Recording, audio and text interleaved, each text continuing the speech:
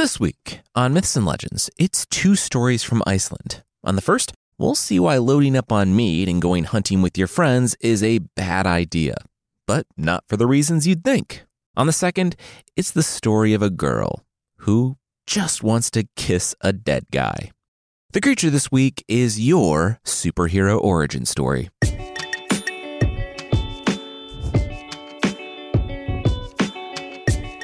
This is Myths and Legends, episode 258. Welcome back, Cotter.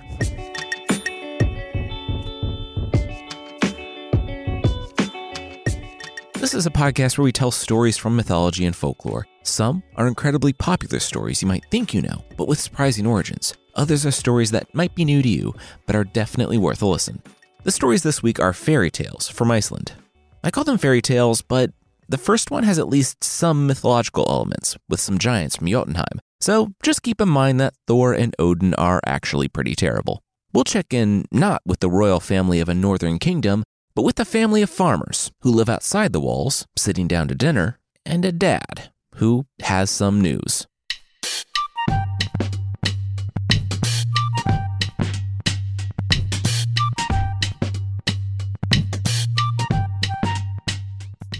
So the prince has been kidnapped, the Cotter said when he sat down to his dinner. His wife shrugged. Didn't really affect them all that much. They were peasant farmers, the definition of Cotter, trying to scrape out a living in the shadow of the castle walls. She said sorry if she didn't have much sympathy for a prince who went on a party hunt, then got lost. He'll show up in a few days when he sobers up enough to find his way home. Oh, so you did hear? Okay, the husband said, crossing his arms. The wife stopped spooning out the gruel. Was he mad that she heard things? He said it was fine. She scooped him. She scooped his fun, spooky story.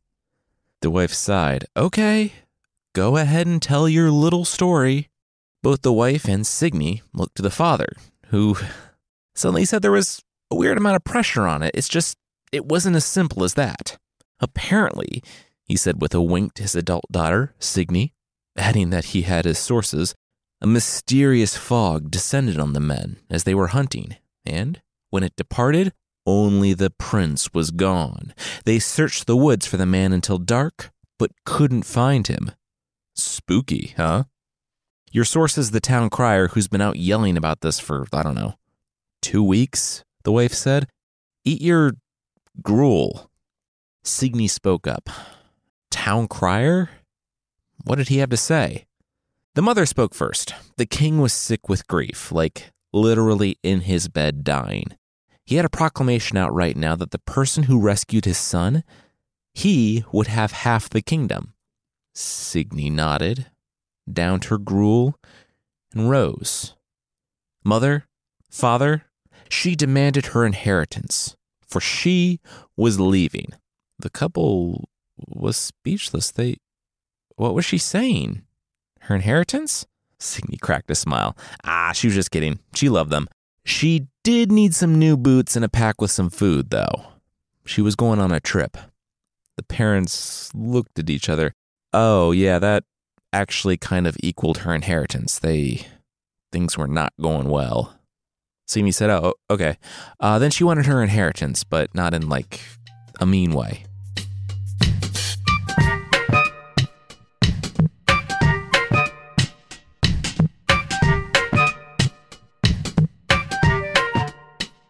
A few days later, Signy stood in her new boots and shouldered her new pack of food. This was fun. As a peasant child growing up in a medieval kingdom, she always kind of wondered if she would get the call to adventure, but here we go, she thought to herself as she stepped over the threshold of her house. She hugged her parents goodbye, telling them everything was going to be all right. She set off, feet padded by the soft underbrush of the forest in springtime. She didn't know how long it would take. The old tales had heroes traveling the world, going west beyond the sunset, going to the moon itself. She might wear out her shoes twice over before finding the prince, but find him she shall, even if it took She looked up. Oh, she was here. Okay. It was a cave. Not easy to find, but definitely not difficult. A big one, too. The path in was well trampled by heavy feet. Also, it had a very large door, so yeah, kind of a dead giveaway. Giants. Now, what prompts a person to enter the cave in the dark forest? I would imagine Signy, growing up in the shadow of the palace, not being told everything that she couldn't do, but knowing it. Intrinsically, I imagine Signy saw a way out. No one enters the cave in the dark forest lightly, and Signy knew the implications of the king's offer, that it might not include her, but she would face one impossible set of odds at a time. She stepped into the dark, and a few paces later, immediately stubbed her toe. Wow, it was like these warriors of the king were barely looking. She saw 2 beds. The one that she stubbed her toe on was large and silver. The one on the far side of the room was gold, and she stopped. There he was. I mean, this wasn't easy because it did require steeling yourself to enter a strange cave in the dark forest, but past that, this was pretty easy. The guy was just sleeping there, in a bed scored with runes. Wow, nice. She pattered over to the bed and shook the prince. All right, bud, time to get up. But he wasn't moving. He was breathing, he was still alive, but she couldn't rouse him. Then, a honk. Signy jumped and froze, but relaxed. 2 swans living in the cave. Okay, weird. She nodded and smiled to the swan. Hi, you're not like captured people too, right? The jury was still out on whether the swans were real swans or people in the form of swans who were really good at and enjoyed doing swan impressions. When Signy felt the rumble. Big door, big cave, big bed, tremors. There were giants in the land. Namely, 2 giants who were approaching the door outside. Her eyes now fully adjusted to the darkness, she scanned the nearby walls for a place to hide, and found one, just behind the door. She wedged herself between the crags, before the door creaked and the sun flooded into the cave. 2 giant women were bathed in the light of the evening. Fee fi fo fum, I smell a human, one said. I'm sorry, what did you just say? The other replied. Signy heard a self-conscious laugh. Oh yeah, I just thought I'd try it out. Classic giant, you know? The younger one replied. There's cultural baggage with that one. The cannibalistic giants, just so you know what you're communicating when you're saying that, the older one noted. Well, you know what? I'm taking it back, reclaiming it. Hey, good luck. And the human smell is probably that human we kidnapped, the elder said, and the shadow gestured to the bed. The younger was hesitant, but agreed. Together they sparked a torch to life and approached the bed. The elder knelt down to the swans and said, Sing, sing, my swans, sing Prince Hlini awake. And the swans sang. I don't know if you've heard swans sing before, but it's kind of like clowns with horns and no real timing whatsoever. It's okay. It's better than geese and worse than pretty much every other type of bird, but anyway, these swans sang. And it worked. The prince roused from his sleep and sat up. Was it all a nightmare? What? Oh. He looked at his captors and crossed his arms. The young giantess knelt down to the bed. First, hello. Again, sorry about the kidnapping. Would he like some food? And supplementary question, would he marry her? She bit her lip and waited for the response. The prince sighed, said no to both, and laid back down on the pillow, looking up at the stalactites. Signy watched as the younger giant, the daughter's, shoulders slumped. She sang a much more somber, Sing, sing, my swans, sing Prince Hlini asleep, and Hlini's eyes grew heavy to the sonorous, discordant honks of the swans. The mom could see her daughter was in pain and stepped forward cautiously. She said, and this is a no bad ideas thing, but you could just make him marry you? The mom floated, and then started to get into her pajamas so she and her daughter could get into their bigger silver bed. She said that, forcing people into marriage was all male giants did. And that's who we want to be like? The male giants? The daughter asked. No. Consent was apparently very important to her, and she would get Prince Hlini's consent to marry him even if it killed him, the younger said as she blew out the torch. Signy heard a long hesitation from the mother giant, thinking that maybe the mom was going to address the fact that the daughter didn't really know what the word consent meant, but instead she just heard a "Good night, dear." In a few minutes, the sounds of their snores filled the cave, and in under an hour, Signy followed them to sleep.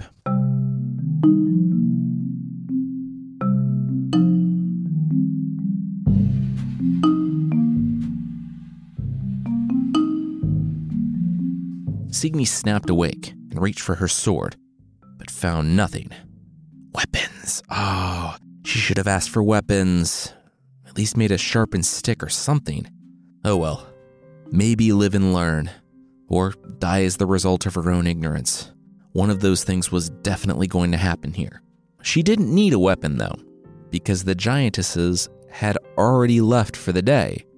The heavy door was closed, and she could see the maid's silver bed in the light of the smoldering brazier, stepped out cautiously, and then went over to the swans. "Hey there, maybe swans. Think you could wake this guy up for me?" The swans stared at her like swans because they were swans. Maybe. Signy snapped her fingers. "Oh, right. Sing, sing, my swans, sing Prince Hlini awake?" Those were the literal, probably magic words, and the swans sang in the way that swans sing, i.e., not well. The prince blinked awake slowly, looking up at the ceiling, over to Signy, up at the ceiling. Wait a second. He sat up. Who was she? Signy smiled. "I'm Signy, no surname, just Signy, and I'm here to rescue you." The prince lit up. That was a nice change of events. He said he had been out with his men hunting, and a strange mist had... She cut him off. "Yeah, we don't need to go over it. Logic fills in the gaps between the king's decrees and the previous night's questionings. As much as she liked this exposition, it was time to go. She wasn't a good-looking prince, and if these women returned, they would beat her like a rug. Not eat her, though. They were apparently surprisingly progressive about cannibalism. Still, up and at 'em. "Aw, you think I'm good-looking?" The prince smiled. Signy tried to urge him out of bed, then looked to the door. It was midday, and her sample size of half a previous day told her that the giantesses wouldn't be back before dusk. Maybe. They probably went out hunting, but how far out were they? And would Signy and Hlini be fast enough? "All right, we have to go." "Got it." Hlini rose from bed, but Signy held out a hand, pressing on his shoulder. "No, not yet." He said he was a captive of giantesses, very respectful giantesses, apparently, who wanted his consent for marriage, but still, he was in mortal danger. His kingdom was in peril. He had to get back. And say, what if we managed to outrun giantesses in their own forest and make it back to the city? What then? Signy asked. Hlini said that they might follow. They do know his name. He did the whole screaming, "Do you know who I am?" thing. So, yeah. But he lived in a fortress surrounded by walls. He would be fine. Yeah, Signy said, he would be fine, but what about the cotters, though? And the peasants that lived outside the wall? The prince looked down. Signy nodded. Yeah, they would die. Die for him. Signy paced. All right. They were going to need to figure that one out. It might require him going back to sleep, but Signy interrupted. Oh, yeah, she had some questions. The sleeping thing? Hlini shrugged. Just regular sleep. If it wasn't for the crushing existential dread of feeling like he was going to be trapped here for the rest of his life, it really wouldn't be that bad of an imprisonment. Oh, that and the hunger. You don't need a ton of food when you sleep, but after a couple weeks, he was really starting to feel it. Signy rushed to her pack, still stuffed with food from her parents, and gave Hlini some bread to ease him back into it.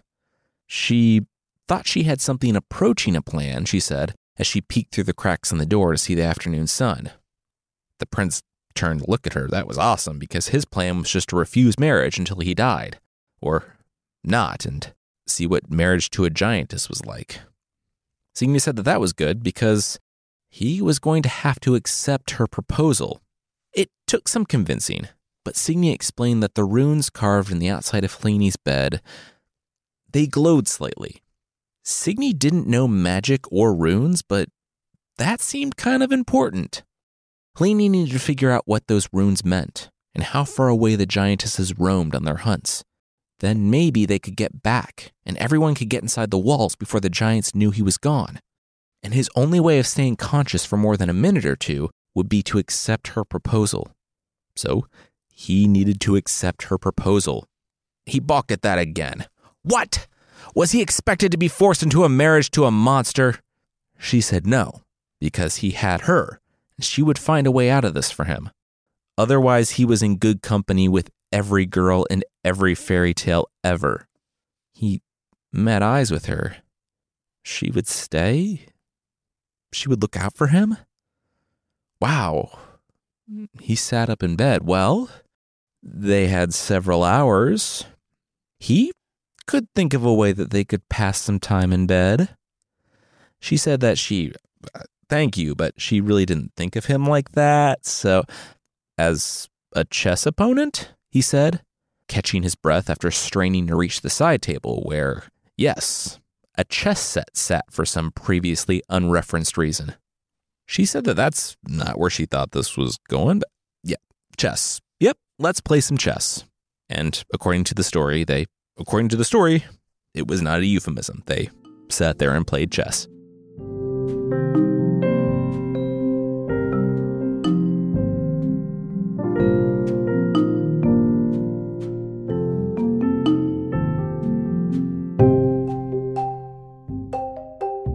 Signy crouched in her nook as the door creaked open and the giantesses thudded in. Hlini slept in the bed where she had left him after commanding the swans to sing. Turns out those guys will sing for just about anyone. She heard the younger giantess urge the swans to sing, and they did, and Signy held her breath. Hlini would have to nail this change of heart. Guess who's getting married? The younger giantess screamed to her mom a few minutes later. Signy heard an embrace, and the girl in the nook exhaled. Hlini pretended to be famished and gulped down the food. And Signy was legitimately impressed that he steered the conversation purposefully, but not obviously, to the runes on his bed. The giantess was much more chatty now and read them out. Glide, glide, my good bed, wherever I want to go, she said. No discordant honks later, and the golden bed rose from the stone and hovered. Signy dared a look and saw the giantess gently press it back down to the floor, where it stayed. All right, now they were in business. Magic bed. They could whole new world their way out of here the following day, if the giantess didn't have any more magic, and that was a pretty big if. They could make it back to the city and warn everyone to get inside the gates. This was looking up. Then Hlini kept talking, and Signy overheard something that completely changed her plan.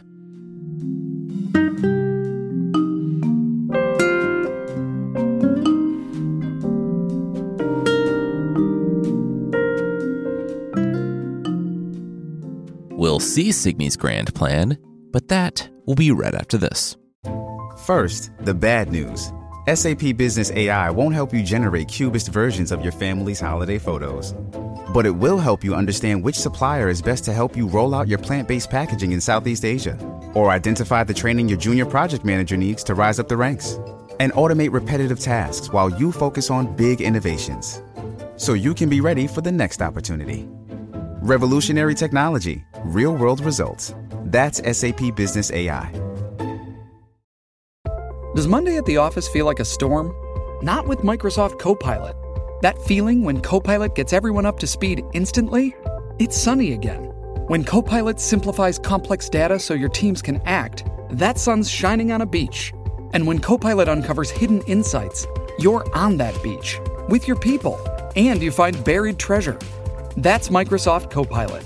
Learn more at Microsoft.com/AI for all.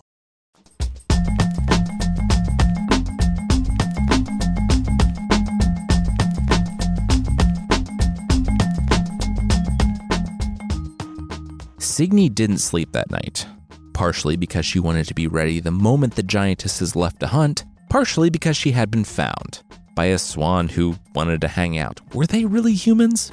And also wouldn't leave her alone. Regardless, she heard the excitement of the giantess and the disappointment in her voice when she learned, 1, that Hlini still didn't want to be a married couple with her. Not until they got their own place, he explained. She shared a bed with her mom. And 2, he wanted to stay. It was still a little jarring to go from captive to husband, and he needed some time to process that. The giantess said that she loved and trusted and believed him, but she was still going to knock him out for 8 to 12 hours until she returned. Night-night! The prince tried to protest, but his snores followed the swan's honks. The door creaked, light filled Signy's nook, and then they were in darkness again. She waited about 10 minutes, in case the giants forgot something, before stealing out of her nook and jumping in bed with the prince. She woke him up for the last time, said goodbye to the swans, and told them that they were free to do whatever it was that swans who could put people to sleep with a few honks could do. I mean, maybe a sleep podcast? They would kind of kill it there. She told Hlini to grab his things. They weren't coming back here. He grabbed his arrows, armor, and the javelin he had on him when he had been kidnapped. While Signy opened the heavy door, he said the words the giantess had told him the night before, the ones to make the bed fly, and it began hovering. He sat on the foot, Little Nemo style, gripping the knobs that extended up from the corners. All right, let's go. The bed didn't move, just stayed, hovering. He tried swaying it back and forth. He didn't know what to do. What you do is sit back there and let me drive, Signy said, pushing the prince to the head of the bed. It was magic, and it was activated by voice, so it could be controlled by voice. Looking out on the dew, the sun just cresting the horizon, the prince said his heart was bursting with joy. He was going home.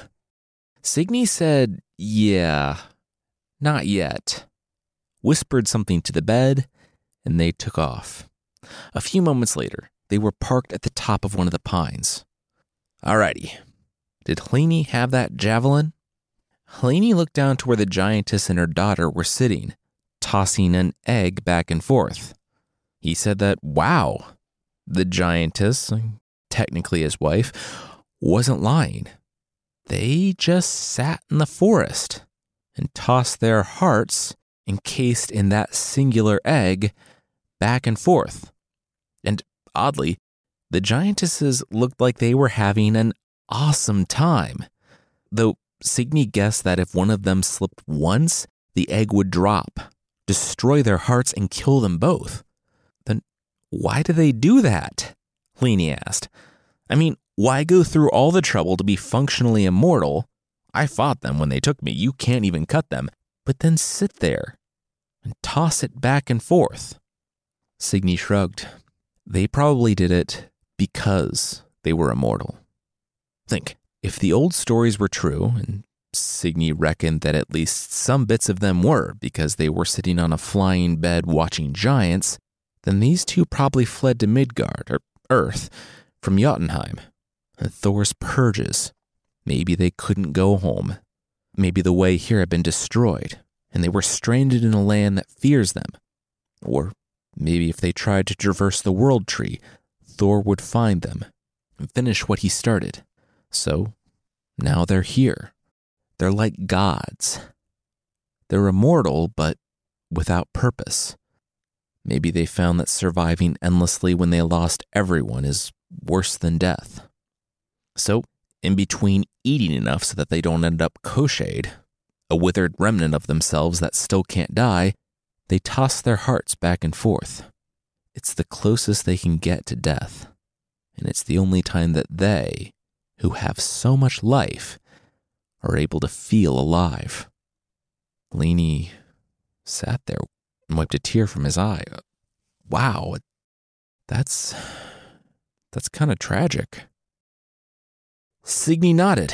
Yeah, it was. All right, kill him. Lainey said, what? But all that, the sympathetic backstory. Signy said that, yeah, she didn't know any of that. That was pure speculation. They took him for 2 weeks and tried to force him into marriage. If they could be reasoned with, they would have been. If the tales were to be believed, she had sympathy for the Jotnar, but these ones were a risk to her family and everyone she cared about. He needed to take the shot or she would. Lainey said that he kind of felt bad for them. Maybe they deserved a chance. Signy said, yeah, a chance to burn down her village and eat her parents. She picked up the bow and knocked an arrow. She said he probably couldn't hit it anyway. Lainey said, hey, hold up. He was a medieval prince, which meant he did basically 2 things. Went to fancy dinners and went hunting. Sometimes he brought the fancy dinners on his hunting trips. Killed 2 birds with 1 stone. He could hit that egg midair. Signy took aim. Yeah, right. She felt the bed rock a little, and before she had a chance to take her shot, she saw the javelin fly and hit the golden egg as it passed between mother and daughter. The prince and the cotter grimaced as, yeah, mission accomplished. They thought the woman would turn to dust, the eons catching up with them the instant the egg was broken, but nope. The story says they violently convulsed on the ground, screams muffled by the foam that was coming out of their mouths. Lainey tried to urge her to leave, but Signy shook her head, reaching for the prince's dagger. They had gone this far. If the giants weren't dead, she would have to finish them off. They waited until the giants were still, then another few minutes before taking off into the sky. Signy commanded the bed, and they flew toward the kingdom. They approached the town, castle in view, when Signy fumbled the dagger. It careened to the street below. She scrambled and, in her apparent clumsiness, knocked the bow, arrow, and sword off too. Oh no! They were nearly outside the wall when the bed dove, crashing through the roof of Signy's humble home, Charlie and the Chocolate Factory style. Her parents stood there in shock. So did Lainey, but Signy, brushing herself off, told them that they needed to watch her friend here. She had a meeting to get to.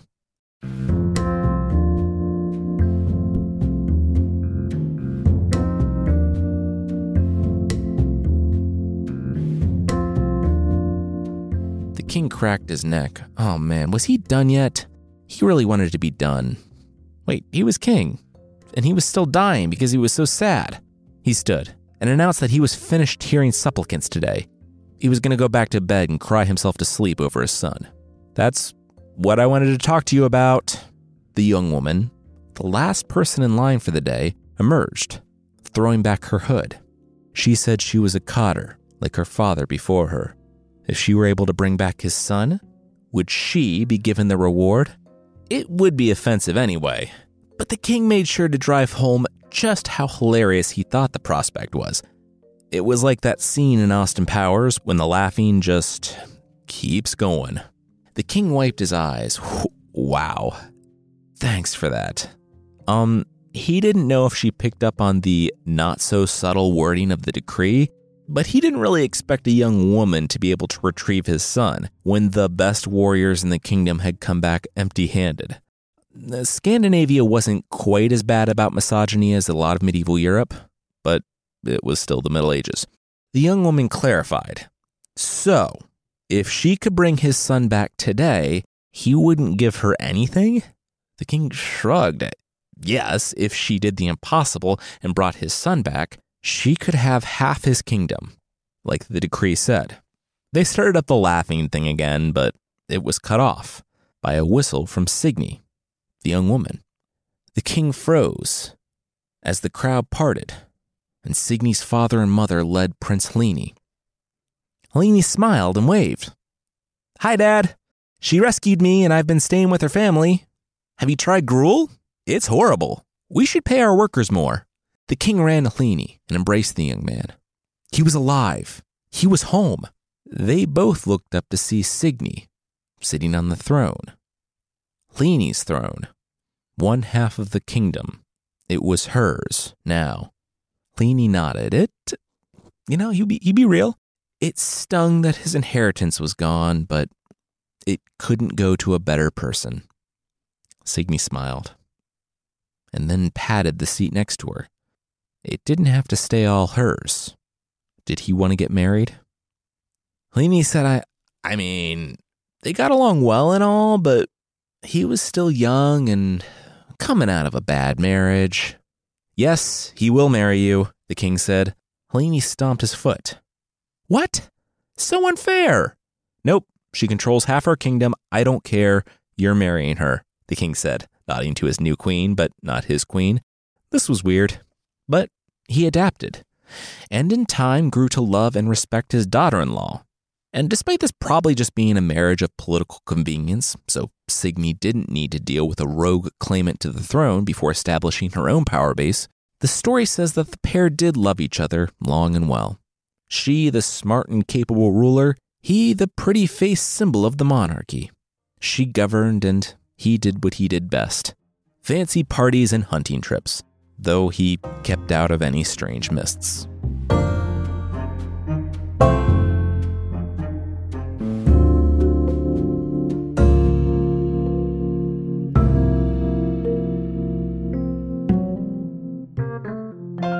What I liked was not just how the heroine rescued the prince, but how, at the end, she kind of low-key kidnaps him herself to ensure the king will stick to his deal, despite her being a young woman. The last little bit was an adaptation based on the events of the story. Signy, who, yes, got half the kingdom, had a massive amount of power, but in the original, it course corrects hard into fairy tale land, with the prince taking his seat on his throne and padding for Signy to join him, then asking his father's permission to marry her, her thoughts not really being mentioned. I thought my version fit with the spirit of the story and the events that happened literally the sentence before, but I thought I'd mention that little change. I posted a link to the original in the show notes. Next up, it's a super short tale of life, death, and love, set in Iceland, and it begins in a graveyard. It's from the story entitled, "Gone is My Glowing Skin Tone," but that will be right after this.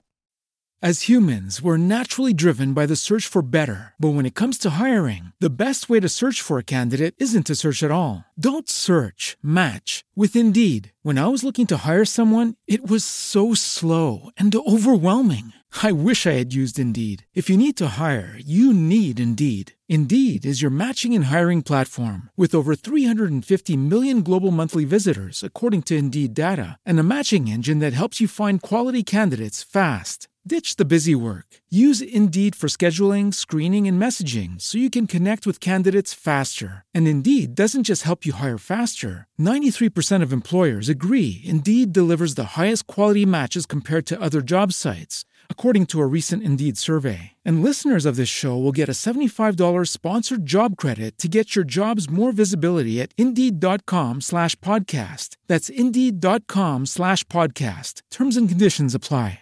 Waiting on a tax return? Hopefully it ends up in your hands. Fraudulent tax returns due to identity theft increased by 30% in 2023. If you're in a bind this tax season, LifeLock can help.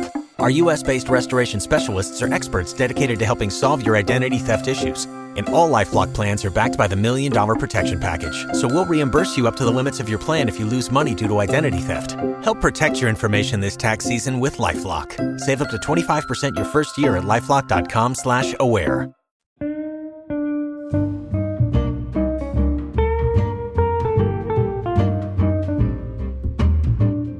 Hey, mind giving me a hand with that human thigh bone? The gravedigger asked the servant girl of the pasturage. She looked and saw, yes, a thigh bone, a big one, and most of the leg below it. The dog had been chewing on the bone part and snarled, but she just ignored it and swiped the body part from the animal. It whined and walked off. The girl dragged the bone back to the open grave and then looked down. Aw, he was young. He was young. About her age, his raven black hair fell down over his face, hiding his quickly decaying eyes. Yeah, died in the war, the gravedigger said. They didn't know who he was or where he came from, or else they would have sent him back there. That's why he was being buried on some Wednesday morning, alone, by the gravedigger. Wow, look at him, the girl said, studying the young man's, kind of buff body. It's in the story, in his face. I would have liked to kiss him. Ugh, don't be gross, the gravedigger said. It was too early for that. She said, what was gross? He looked like an attractive young man, and she would like to have kissed him. Past tense. The gravedigger shook his head. Whatever she meant, that wasn't how it sounded. It was too early, and he had too many more bodies to bury to be talking about this. The girl shook her head. Nope. If she had to live through this terrible time in world history, with everyone dying all the time constantly, she wasn't going to also not be herself. She wished she could have kissed this guy when he was still alive because he was hot and it would have been fun. Sorry, not sorry. She told the gravedigger to have a good day. Why would you say that? He said, pointing to his to-do list, i.e. the pile of young men still yet to be buried. I'm clearly not going to have a good day.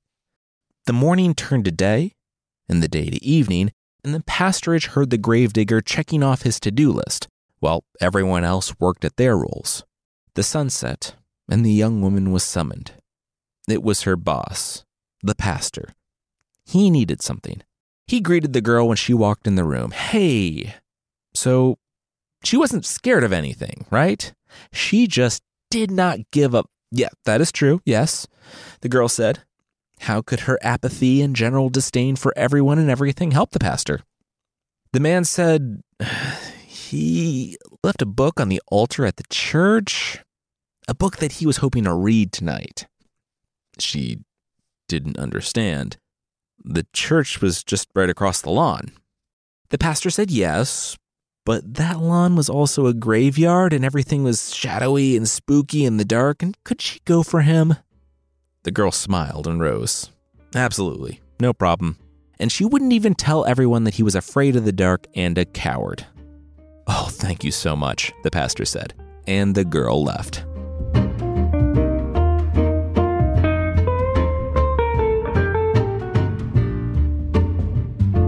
The fresh dirt on the graves seemed to glow in the moonlight. An owl hooted. Leaves and trees rustled and scraped. And the girl, walking through it all, appreciated the ambiance of the forest at night. It was kind of nice. She opened the front door to the church, and it creaked. She would need to talk to the pastor about talking to the hired hands to take care of that. In the shaft of moonlight that illuminated the church, the girl saw the book sitting at the altar. Nice. She left the door open to light her way, boards creaking underneath her feet. When she put her hand on the book, though, the door slammed shut. She was alone in the dark. Or so she thought. Her eyes adjusted to the darkness. Enough for her to find her path to the door and open it.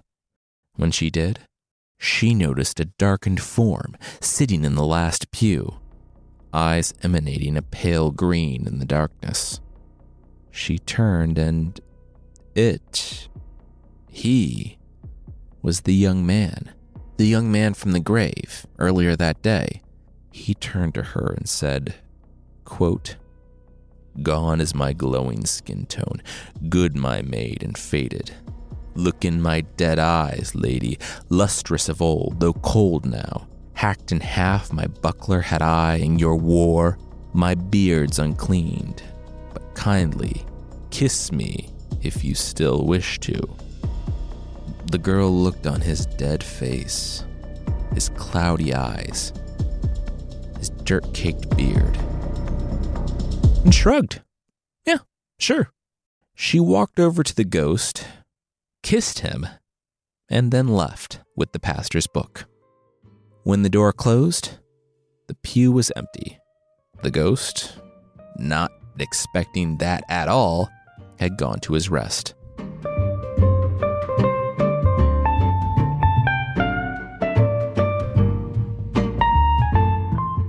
So I loved this story the first time I read it, because so many times you have stories that have a self-assured, oftentimes female character, and they work to tear them down. But here was a kind of a fearless girl who met the ghost challenge, and the story says she thought nothing of it. The fact that she was so nonchalant, just did it, and oh, that was nice, and walked away, was perfect. Of course, there's another version of the story where the girl did run away in terror and was never the same again, but only because that's like every other story of this type.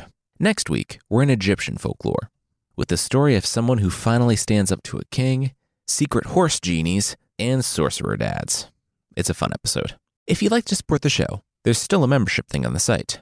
For less than the price of a giant Swiss Army knife, an almost 10-inch long pocket knife with 87 implements and 147 functions, you can get extra episodes and ad-free versions of this show that actually fit in your pocket. Seriously, you could carry a wad of tools and it would still be smaller than the supposed pocket knife.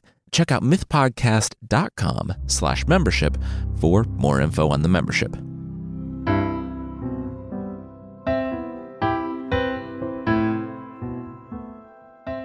The creature this week is the Haiuru from the Khoikhoi people of South Africa.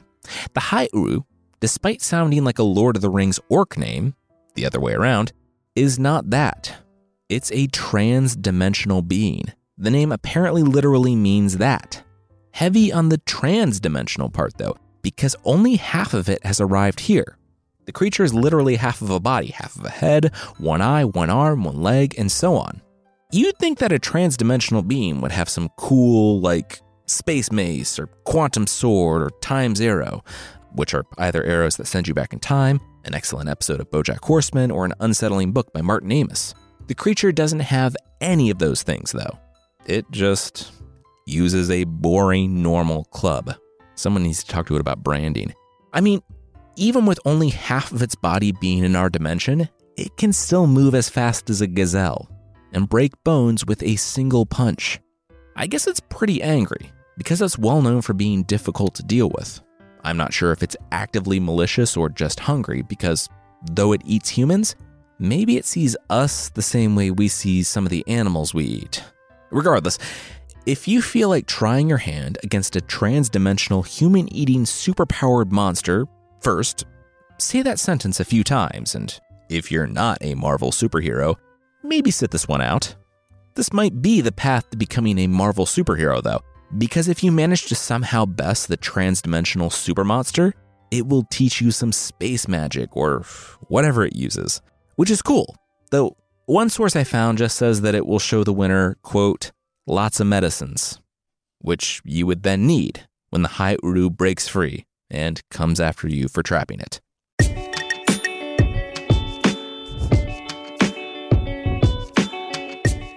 That's it for this week. Myths and Legends is by Jason and Carissa Weiser. The theme song is by Broke for Free, and the Creature of the Week music is by Steve Combs. There are links to even more music in the show notes. Thank you so much for listening, and we'll see you next time.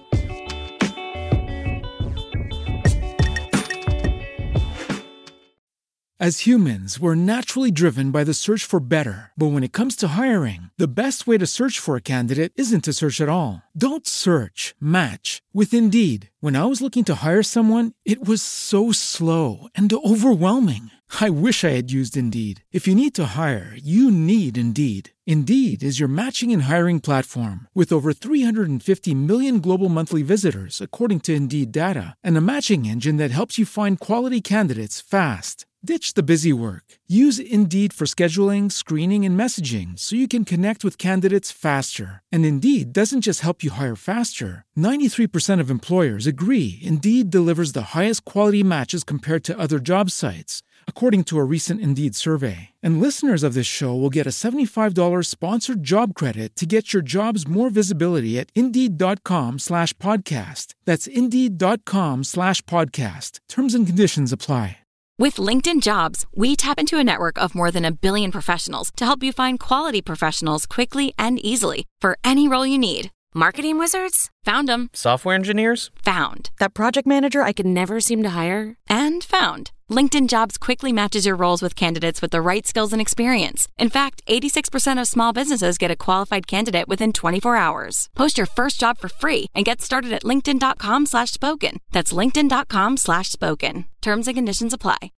As humans, we're naturally driven by the search for better. But when it comes to hiring, the best way to search for a candidate isn't to search at all. Don't search, match with Indeed. When I was looking to hire someone, it was so slow and overwhelming. I wish I had used Indeed. If you need to hire, you need Indeed. Indeed is your matching and hiring platform with over 350 million global monthly visitors, according to Indeed data, and a matching engine that helps you find quality candidates fast. Ditch the busy work. Use Indeed for scheduling, screening, and messaging so you can connect with candidates faster. And Indeed doesn't just help you hire faster. 93% of employers agree Indeed delivers the highest quality matches compared to other job sites, according to a recent Indeed survey. And listeners of this show will get a $75 sponsored job credit to get your jobs more visibility at Indeed.com/podcast. That's Indeed.com/podcast. Terms and conditions apply.